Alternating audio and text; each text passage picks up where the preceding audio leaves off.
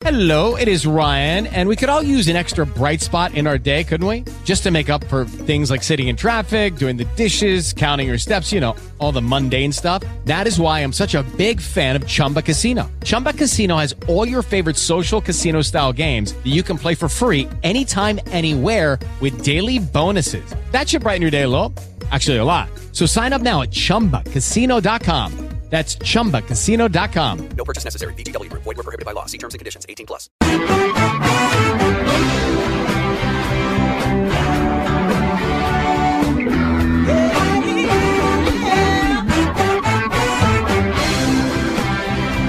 Well, hi, everyone, and welcome to Alzheimer's Speaks Radio. I'm your host, Lori LeBay, and I'm so excited that you're joining us today.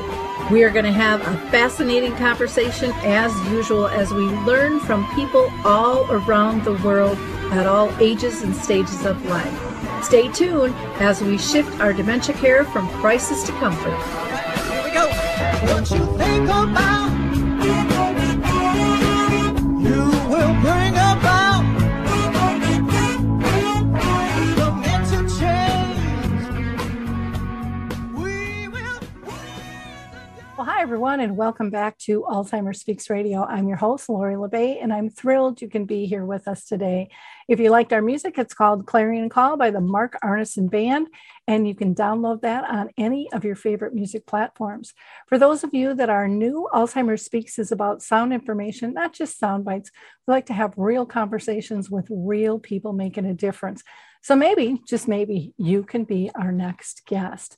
Now, before we get into our conversations, and we're going to be talking about breathing and how that can just make such a huge, huge difference in our lives, I want to do a couple of shout outs. So first, if you haven't been to our new website, same website, we just updated, go to alzheimerspeaks.com. There you will find a page that has information on free educational resources. You can download, watch videos. There's all kinds of different things there. So check that out. Also, if you're looking to hire a keynote speaker or do some consulting, I'm available for that, or some marketing and branding as well. If you're not familiar with Saltbox TV, please check them out. They are a free online streaming service that was designed specifically for our senior market, and they just have a wide variety of information there. And if you are a family looking to go on vacation yet this summer, take advantage of the Memory Camp. It's in Wisconsin on Moon Beach, and it's August 15th to the 18th, and it's for people living with dementia as well as their care partners. It's a wonderful time to explore your family, your dynamics, have some fun, get to meet some other people as well. We are going to hear from the Adaptive Equipment and Caregiving Corner, and we will be right back. I love the footbar walker, and let me tell you why. It is the option for my toolbox that I've been waiting for. Let's be honest, there are some clients who, despite our best rehab efforts, just aren't able to return to performing a sit-to-stand transfer on their own. Now I can offer my caregivers an easier, safer option that doesn't involve hoisting their loved one up from a sitting position. I don't recommend this walker for all of my clients, but I do recommend this walker for those caregivers looking for an easier, safer option with transfers. I would also encourage other therapists to add this walker to their toolbox. It's kind of like having my own mobile parallel bars for the client to pull up on. Whether it's a family caregiver at home helping a loved one with Parkinson's or dementia, CNAs in a long-term care facility assisting their patients, or therapists adapting to client and caregiver specific needs, we now have a very safe and effective option to offer in the Footbar Walker. Check this product out at thefootbarwalker.com. That's it for today from Adaptive Equipment and Caregiving Corner. Have a great day, and don't forget, if you can't do it, adapt it. Okay, so we are going to be talking about the way breath can change your life, and we're going to learn how to live our best lives. And we are lucky to have with us today Lori Ellis-Young and George Ellis, who are co-authors of the book Breath is Life, Taking in and Letting Go, How to Live Well, Love Well, and Be Well. George is a clinical psychologist, and Lori is the founding director of Breathe the Change LLC, and co-founder of the nonprofit Breath Logic. They are both impassioned with sharing breath literacy, and they have worked with diverse groups all around the world. So, Lori and George, I am so excited to have you guys on the show today. The work that you are doing is absolutely fabulous. And I think there's so many people that don't understand what you're doing and how easy it is to bring into their life and calm things down. But before we get into the nitty gritty of all you're doing, let's talk about if you have been personally touched by dementia in your own family or circle of friends. And George, I'm going to have you go first, if you don't mind. No, not at all. But first, I just want to say thank you so much, Lori, for having us. This is a real treat. Actually, quite a bit. Both my grandmother, who was born and raised in Greece, and my father, who was, he loves to say, conceived in Greece, but born here, both contracted Alzheimer's. And I'm going to tell a brief story just to sort of be illustrative of the possibility that sometimes not everybody in the family knows that some family members actually have Alzheimer's or want to share it because of shame or some other experience. So my uncle, who was the caregiver for my grandmother, called my sister and said, "Hey, will you come over and keep your grandmother company while I go do something?" And my sister says, "Sure, cool, let's do it." So she went over and she sat with my grandmother. She spoke with her for about an hour. They were chatting back and forth. And then my grandmother stopped for a second, looked at my sister and said, "Who are you, dearie?" She had no clue who she was. And that was when we learned that my grandmother had Alzheimer's. My uncle did not want us to think of our grandmother differently. And as a result, didn't tell us. So we couldn't support him and we couldn't support her. Wow. And that is more common than, people want to believe with that. And it's so important for us to have these conversations and to be honest, because gosh, for somebody to be taken back by that, and they're all alone, and yet they're with the person, and what do they do with all those emotions? It's really an important conversation to have. So thank you for bringing that up and sharing that. Lori, how about you? And my parents did not have Alzheimer's. My dad died at 90 years old, and he did have some forgetfulness. I mean, he called all 7 kids dearie, so we knew he couldn't remember our names. But George's dad was the closest person that I experienced, someone with dementia, and we were living overseas for like 20 years. So we only saw him once a year, usually. Very sporadically. You could see the decline. And one story, actually, I'd love to share about him is, Lori, I love that on your website, you have a photo with Barbara Lee Friedman and your mother and music. And I learned the power of music with Alzheimer's patients because of Barbara Lee. And George's dad loved to sing. And one of the last times that I was with him, we sang for over an hour together, one song. And it was John Jacob Jingleheimer Schmidt. So do you know that song? Oh, yeah. So if you do it normally, it takes maybe 15 seconds to do. But he did it with such just meaning with every word, except for the da-da-da-da-da, gratefully. So he went fast on that. It took us over a minute per repetition, but we did it for 66 times. And all during that time, he taught me so much about mindfulness, Lori, and MBSR, mindfulness-based stress reduction. We're both students and instructors of MBSR. So he was in the present. And he was as alive. he's saying. He was very alive. And my father, it was very advanced form of dementia. And there are many ways where he was, kind of out of it and not really very present. But when they were singing, he was alive and present, and there was real joy in his face. So. And he did each repetition with beginner's mind. Mm-hmm.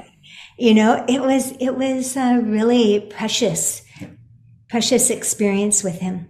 Well, it's funny is what that song triggered to me was being in Brownies and Girl Scouts. And we were just all into that song too, just probably how your dad was, right. And it was because it was presented us, to be fun, to get your whole body into it. And it was just a really joyful thing. And that's one of the things with dementia is, they remember the emotional attachment to something. And that's one of the things we have to focus on. Now, Lori, I want to ask you about breath literacy. Mm-hmm. What the heck is it? and how does it apply to dementia and caregiving? Okay. Well, breath literacy has 3 components to it. Number 1 is the realization that breath is life.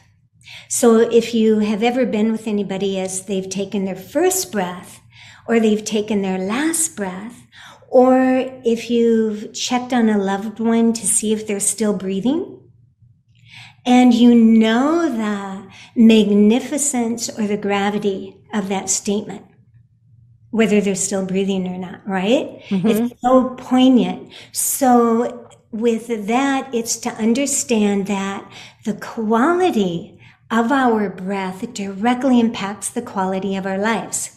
I mean, isn't that logical? Yeah. So the second is to learn how to integrate the wisdom and the knowledge of how to breathe optimally, moment by moment, breath by breath, and in circumstances all throughout life.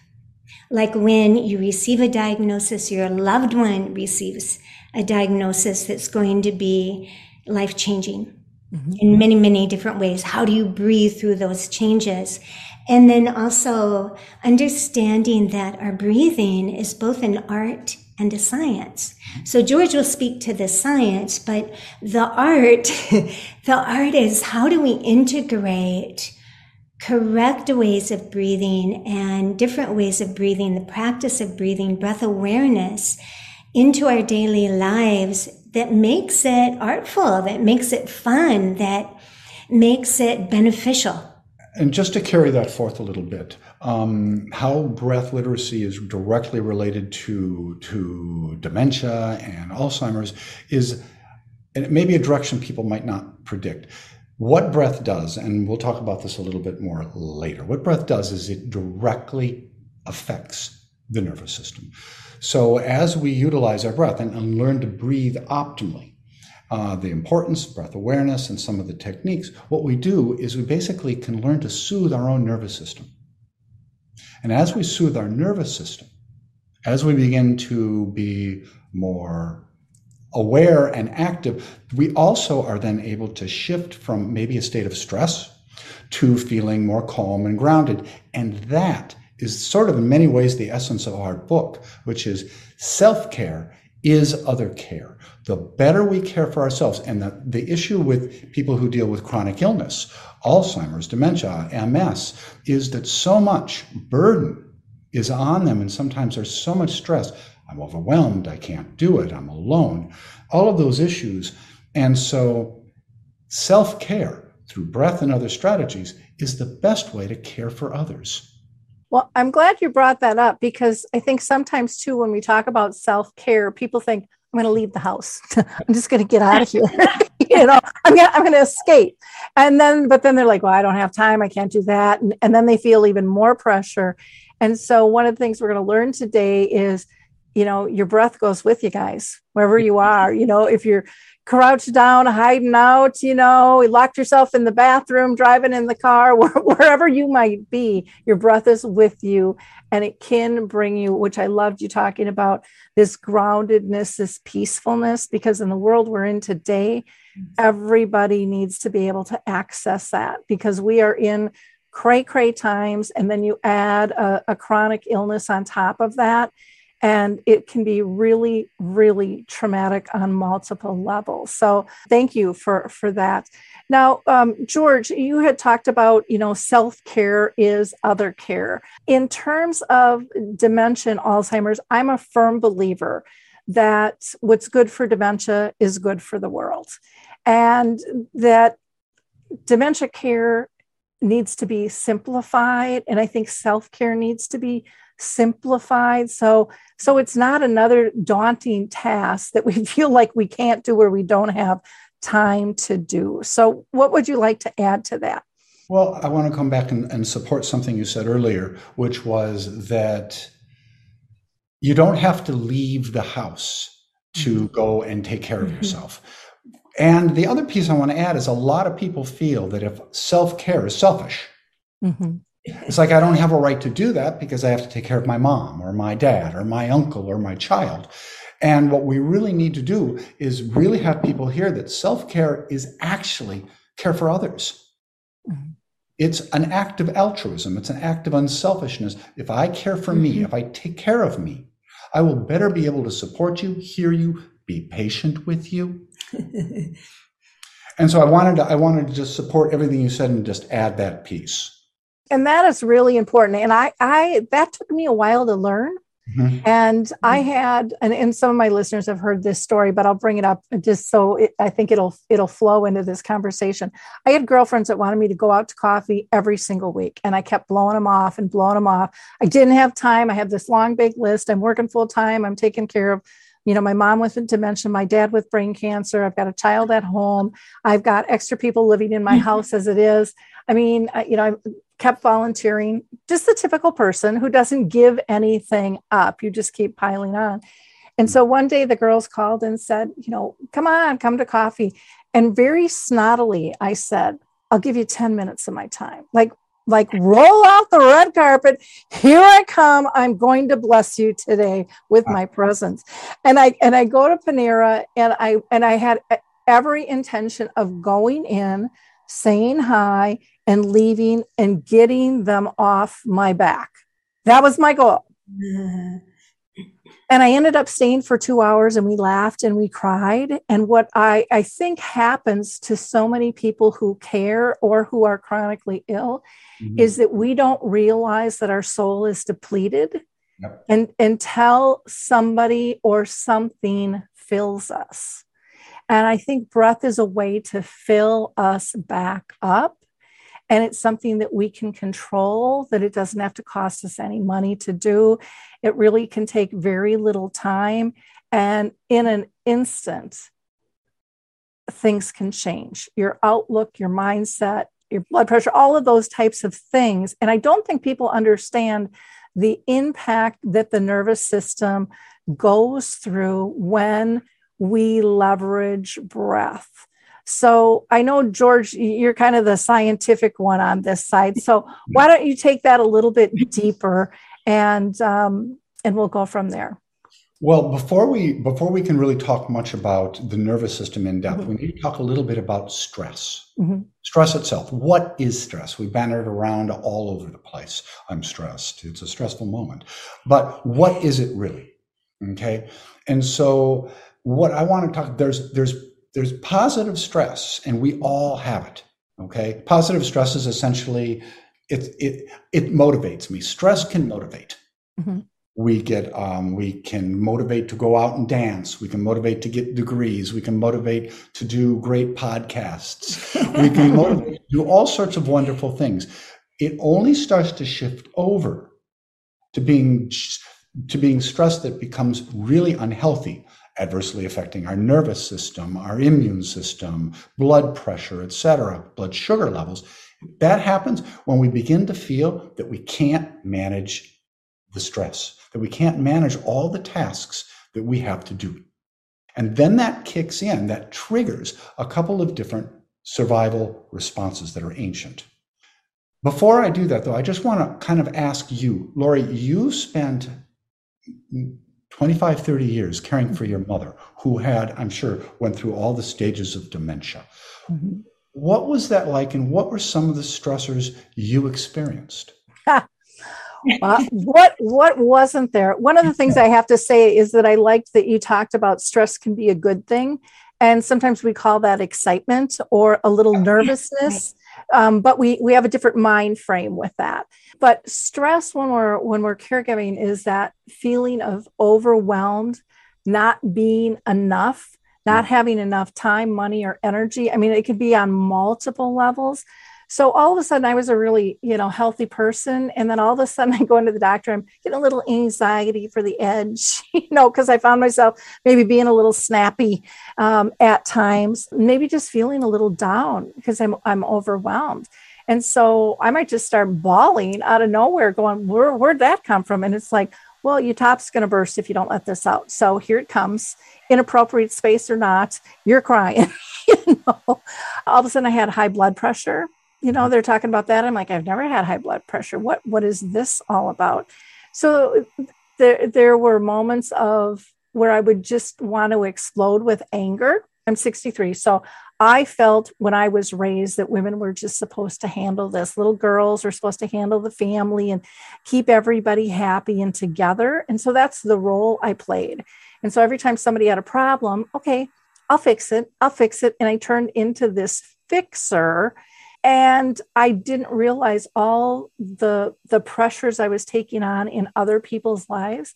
Now, let me say this. When I was caring for my folks, I loved caring for them. I would do it a zillion times. But what happens to a lot of care partners too, is you look really good in that role. So others start going, you know what? I got a problem too, Lori. Why don't you take that on? And all of a sudden you're like this dumpster where everybody drops stuff off, you fix it, and you don't have any time for yourself because you're too busy processing everybody else's, I'm going to say shit, because that's when you really recognize what's going on. That's what it is. In a lot of areas, you have no time to take care of yourself. And so it comes into just your whole self-identity. Who are you anymore? I can't participate in things that I used to do because there's not enough time, or I can't leave and there's no one else to step in. Loneliness, the list is long, and that's probably just the tip of the iceberg. Well, you actually beautifully illustrated there are two survival states, okay, that have evolved over hundreds of millions of years. You illustrated them both, and we often do go back and forth. The oldest one is called freeze. It's called the freeze state. It's when the nervous system shuts down and basically tries to disappear. Imagine predators 500 million years ago eating, smaller animal. And so what was best? Disappearing, shutting down, not moving.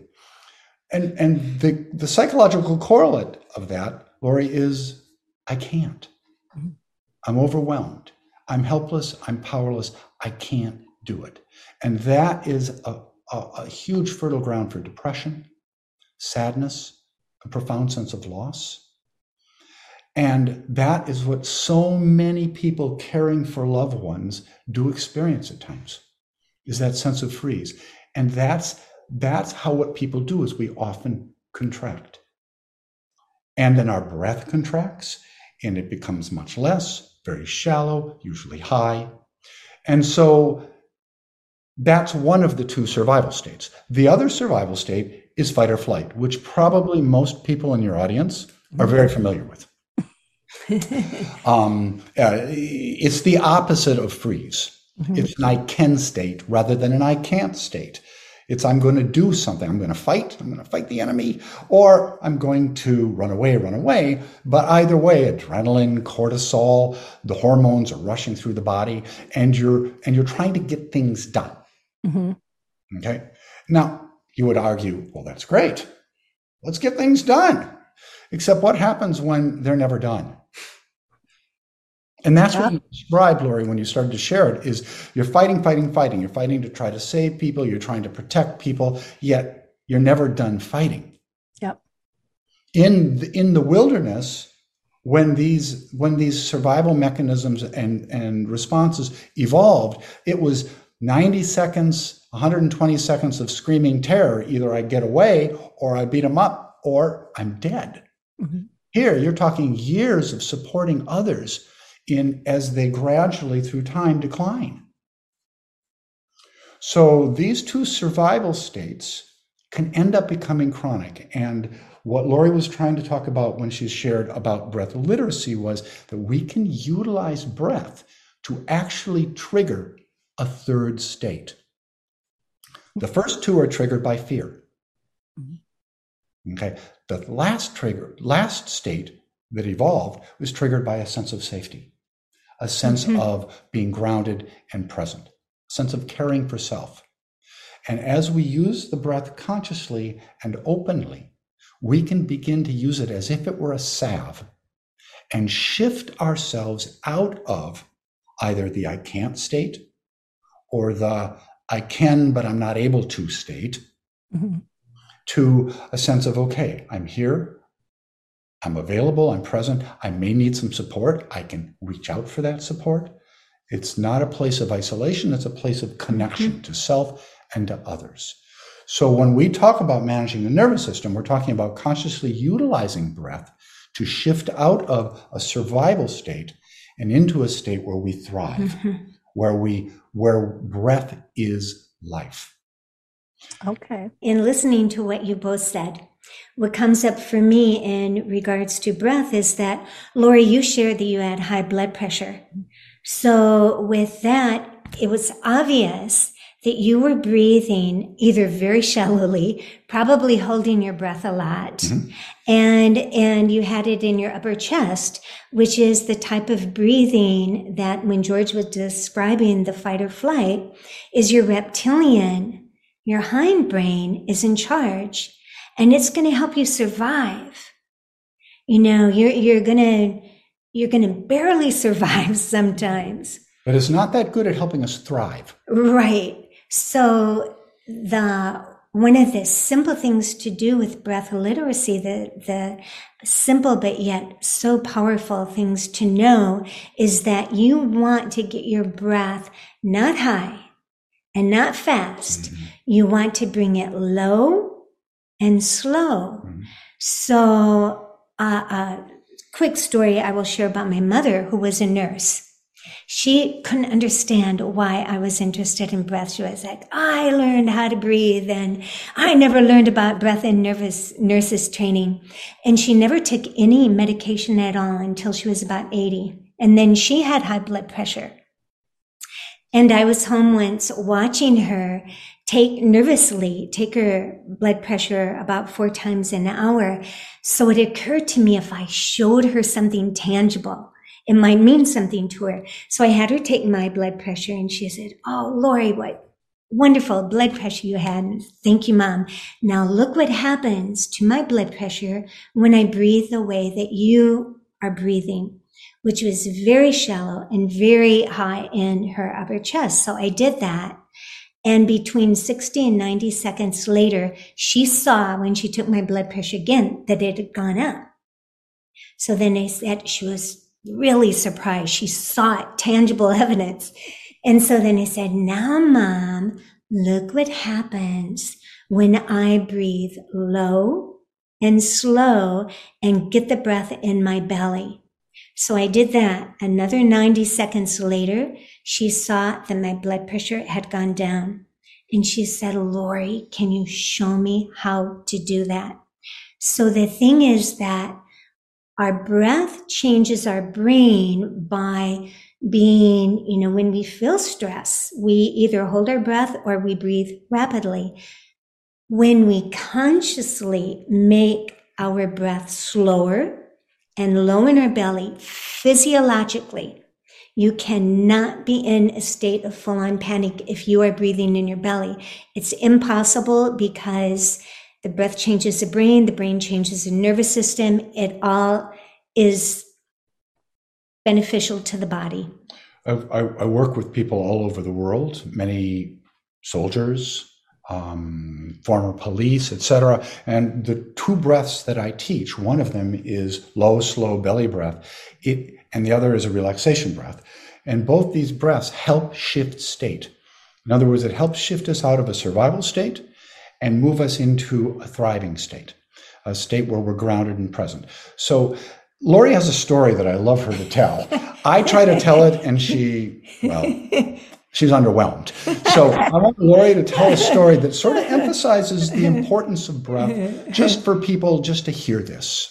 Well, actually, it's a story, when I first started talking to people about breath, 20, 30 years ago, there weren't a lot of articles about breath or books on breath. And so I had to really convince people that their breath was important. And it's changing now. It's still do, though, too.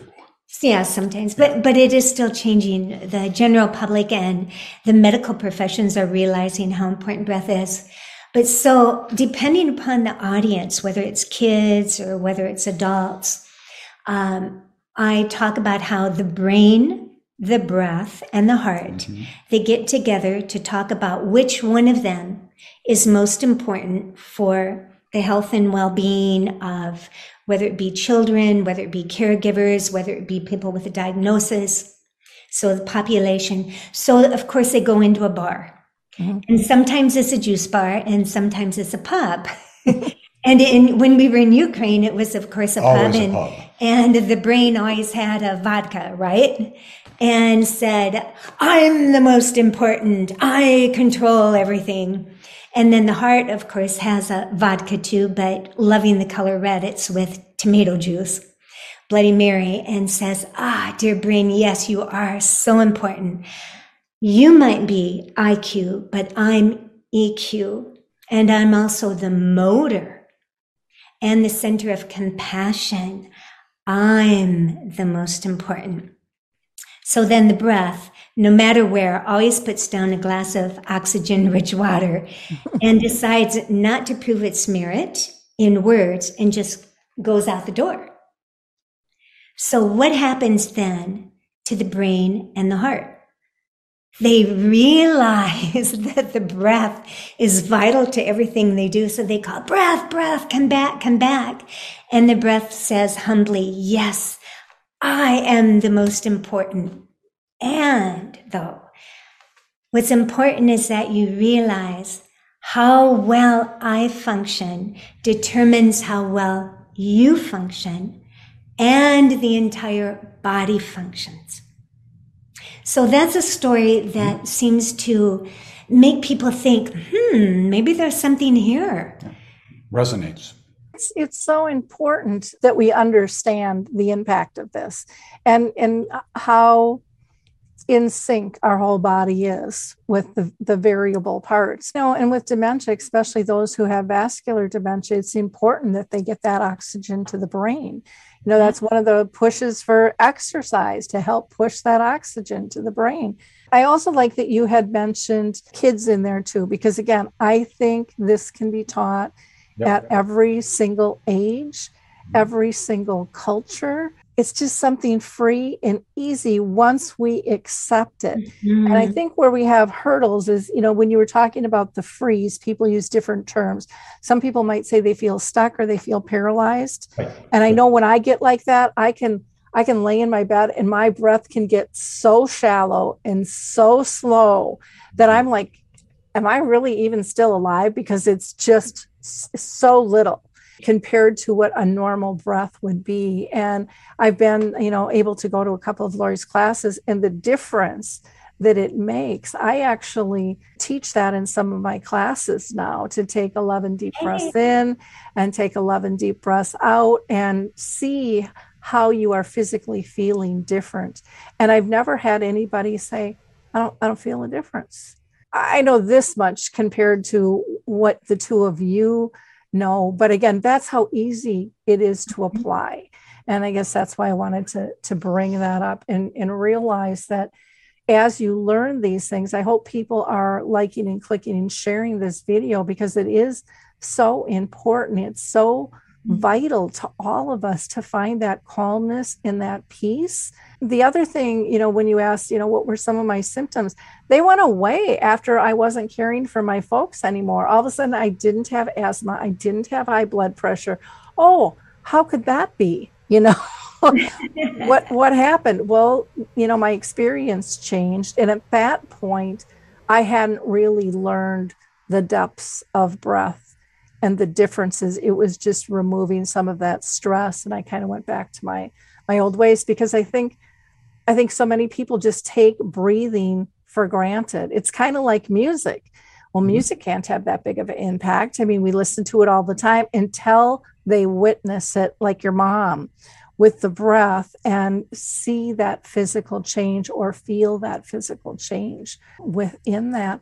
Let's talk about real world practice in terms of if somebody is feeling stressed, what can you share maybe an example of what they could do to shift that stress and heaviness that they're feeling? Well, I can start. Because I think we'll just start with the breath Lori taught, which is a low and slow belly breath, an even keel, just a way to really begin. It absolutely, you can do this in the car. Let's say you're angry because somebody cut you off, or you can do this when you feel impatient, because impatience and anxiety are all threats. And it's you shifting into a survival state. So you can, if one of the arts of this work, not just the science, but the arts of this work, is to begin to identify what state am I in? Am I in freeze? Okay. Well, then what do I need to do? I want to stay in freeze? Do I want to stay paralyzed and stuck? Or I'm in fight or flight. Do I want to stay anxious? Do I want to stay fighting and angry, impatient? So when I notice I'm in those states, that's the art. That's when breath awareness comes in, and some of the breath techniques, a low and slow breath, will help us shift our state. And we can do that. Nobody ever even knows we're doing it. We might be supporting our parent or working with a patient. They don't need to know we're doing it. But we're consciously choosing to shift out of a survival state into a thrive state. You mentioned the word impatient, and in all my support groups that I do and talking to people all around the world dealing with dementia, the number one thing people ask for is patience. Yep. And I think that expands to everybody. If you ask them, what do they need to learn more of? It's patience. And so being able to get in that state where you're not feeling so panicky, where you're not feeling so out of control, where you're not ready to snap, which then all of a sudden it's like, whoa, where'd that come from? Well, it's because you're not taking care of yourself and you're not even consciously realizing the changes in your own body. Right. And once you learn to regulate that, it's really, I have found it easy to diffuse. And come back and just feel better, not only in terms of how I'm breathing, but I just feel better as a person, that I am better able to cope, that I am better able to rationalize and figure out what's my path. Yeah. Well, and just a quick addition is that we've talked about freeze and fight or flight as the two survival states. The name of the state for what we're talking about where we thrive is called social engagement. And that really means being able to connect to others, empathy, compassion, but also connect to ourselves. A little bit about what you were talking about, learning how to self-soothe, bringing self-compassion into our lives. Because we're often compassionate towards others all the time, and then we get burnt out. Yeah. And then we feel guilty about being burnt out. Impatient. And impatient. And then suddenly we feel shame about, well, then I'm not enough and I'm not a good caretaker. And suddenly it's like, well, wait though. We can use our breath to self-soothe. We can use our breath to help be more compassionate to ourselves. The way we are trying to be compassionate to a child who hurts themselves or to someone who we're trying to give care to. And so in talking about impatience, I'm so glad you brought up impatience, because really it starts when you're impatient, your what I call IQ your irritation quotient goes up. And actually, we have a chapter in our book, how to raise your HQ, your happiness quotient or your healthiness quotient, by lowering your IQ, your irritation quotient. So to catch yourself before you start to get really, really frustrated, which comes from the impatience or angry or stressed out. And there are 3 things that come up to share with it. First is to go back to the belly breath. And I would actually love to ask you to do it with me. Okay. And it's when we breathe, we usually have more control over our exhalation than our inhalation. So to start with the belly breath, we're always going to breathe through the nose, inhaling, sometimes exhaling through the mouth and sometimes exhaling through the nose, but always inhaling through the nose. So to inhale and then to exhale after you've taken a breath and contract your belly, squeeze it like you're pulling it straight towards your spine. And then let the inhale be a relaxed expansion and a little more if you can. And then the exhale, blow out through your mouth. Pull it in, squeeze, squeeze, squeeze, squeeze, squeeze. And then let it expand. A little more if you can. And then again, through the mouth, hum, squeezing, and then another full breath. So to play with that, making it both low and slow, focusing on the exhalation through the nose and then through the mouth with different sounds. So if you inhale and then exhale,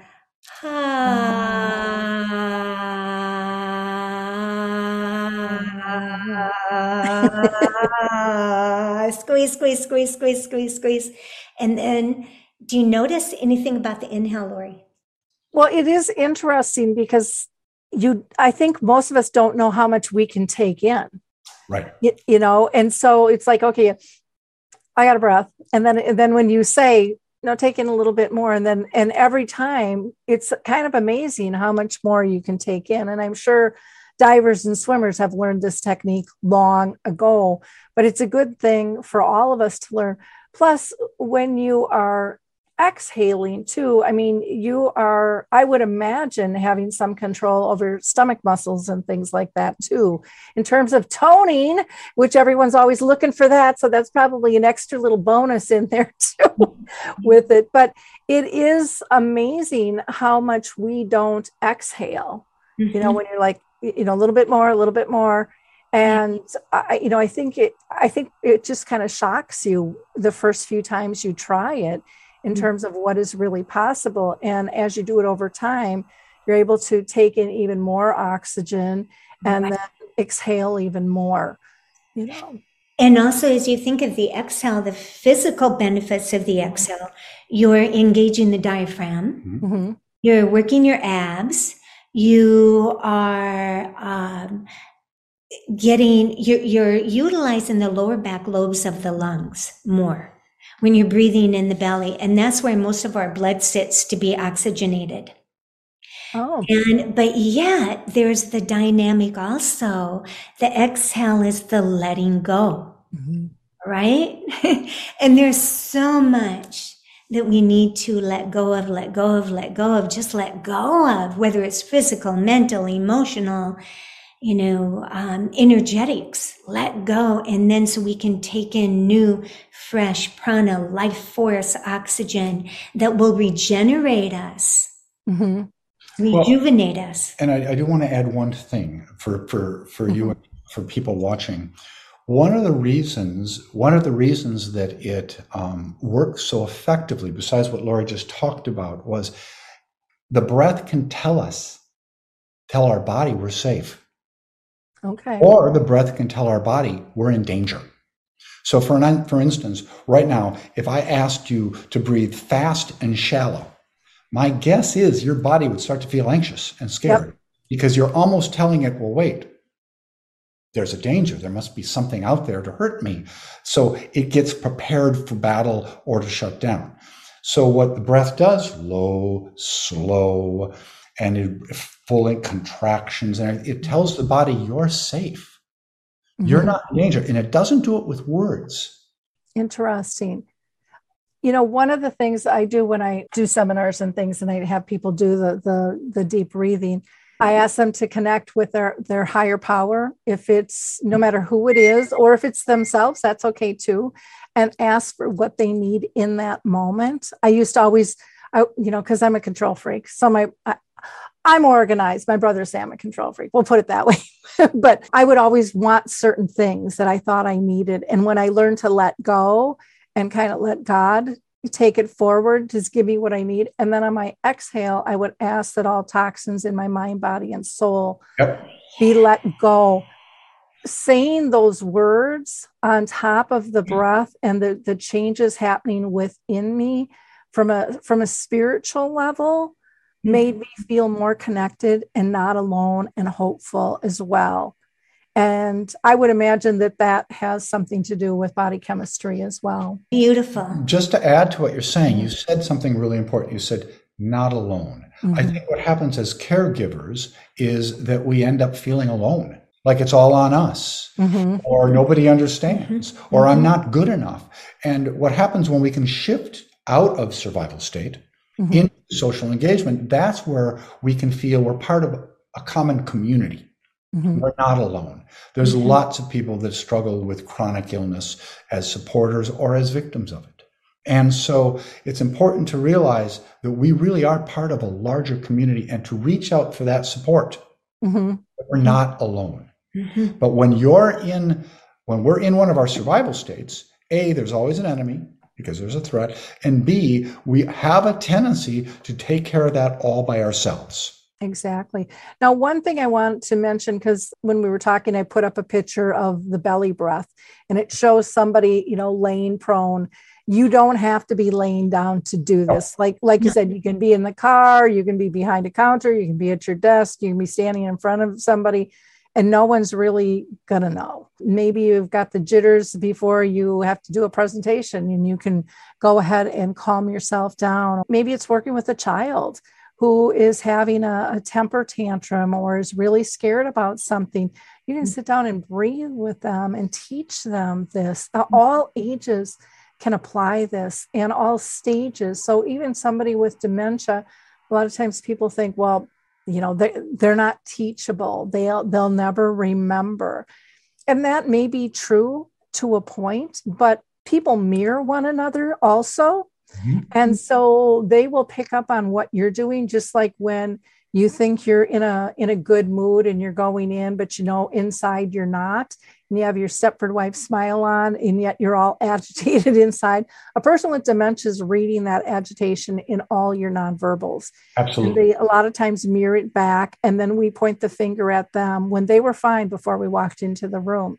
So with breath, you can do the same thing. You talked about with, maybe they won't remember, is if you breathe together with your loved one, is there's muscle memory in breathing in the belly, or breathing, humming, or sighing, letting go, that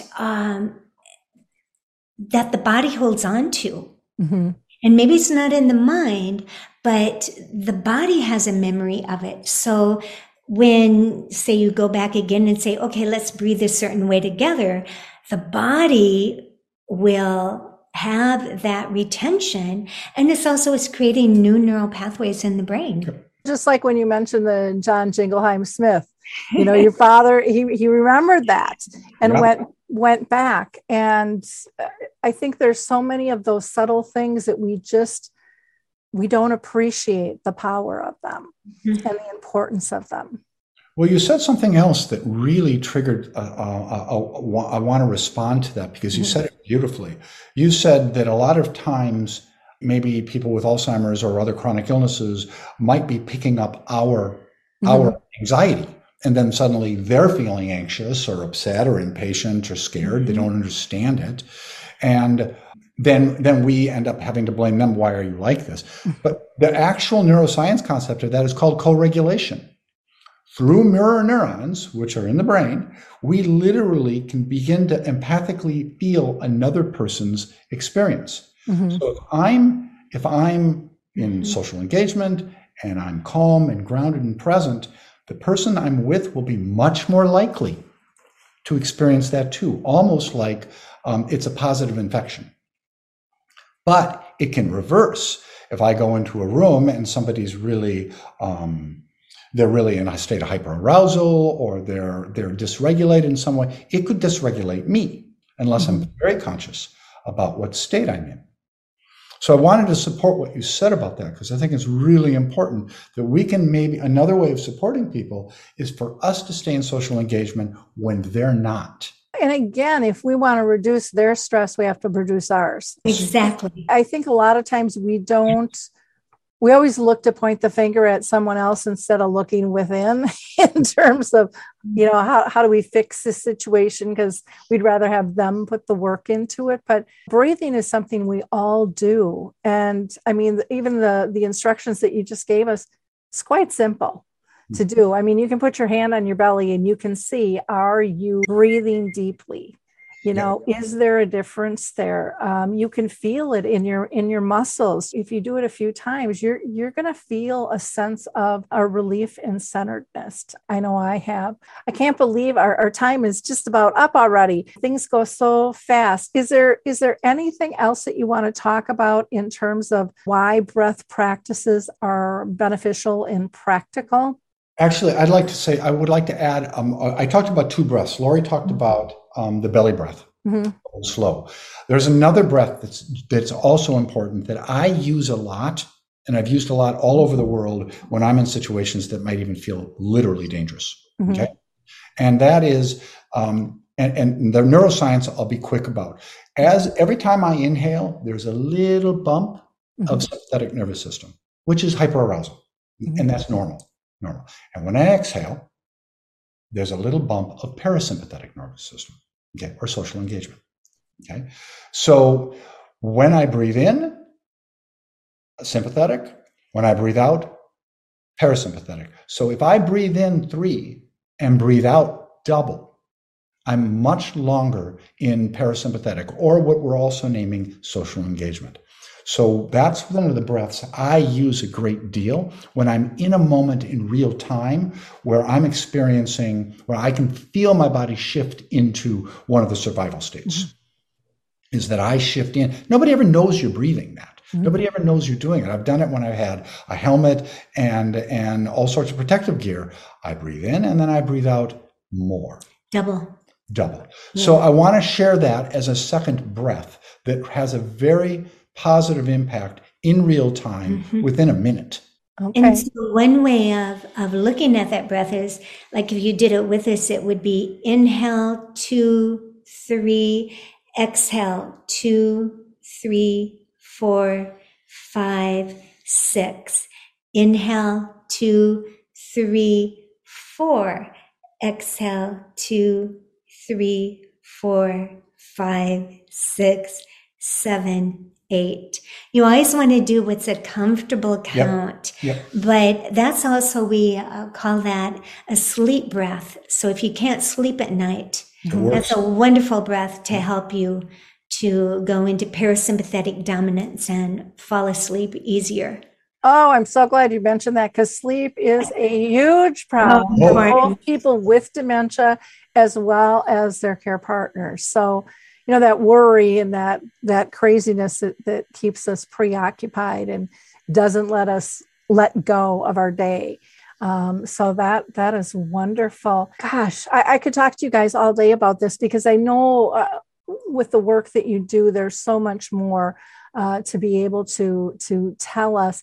Any final remarks that you want to add before we give people your contact information and tell them to go buy your book?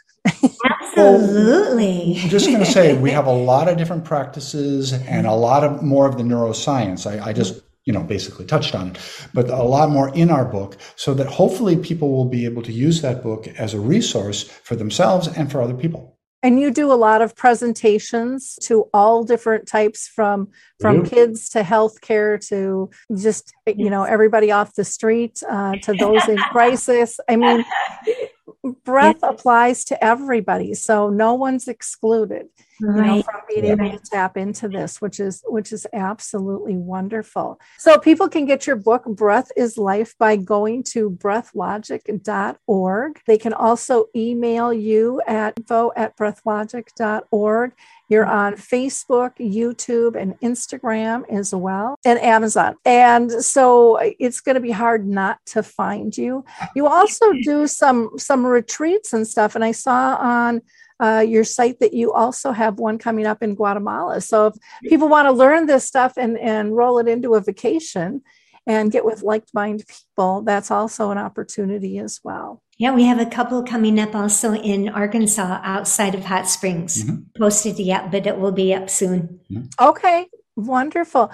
Well, I appreciate the work that you guys do and taking the time to spend with us today. I think we have given our audience a lot of great, useful tips and a lot of hope about finding that calmness and teaching people how to care better, not only for themselves, but others. So thank you for your time today. Appreciate it. Thank you so much, Lori. We appreciate what you do. Thank you. To our audience, I hope you like, click, and share this show. I think it's very powerful. This is not something that is just trending today. This is something you can use each and every day throughout your life, and every single person around the world can apply as well. We all breathe. It's not going away. It's not changing. So apply it and learn to make your life better by just breathing a little bit different. Bye now. Hey guys, it is Ryan. I'm not sure if you know this about me, but I'm a bit of a fun fanatic when I can. I like to work, but I like fun too. It's a thing. And now the truth is out there. I can tell you about my favorite place to have fun. Chumba Casino. They have hundreds of social casino style games to choose from, with new games released each week. You can play for free anytime, anywhere. And each day brings a new chance to collect daily bonuses. So join me in the fun. Sign up now at ChumbaCasino.com. No purchase necessary. VGW Group. Void where prohibited by law. See terms and conditions. 18+.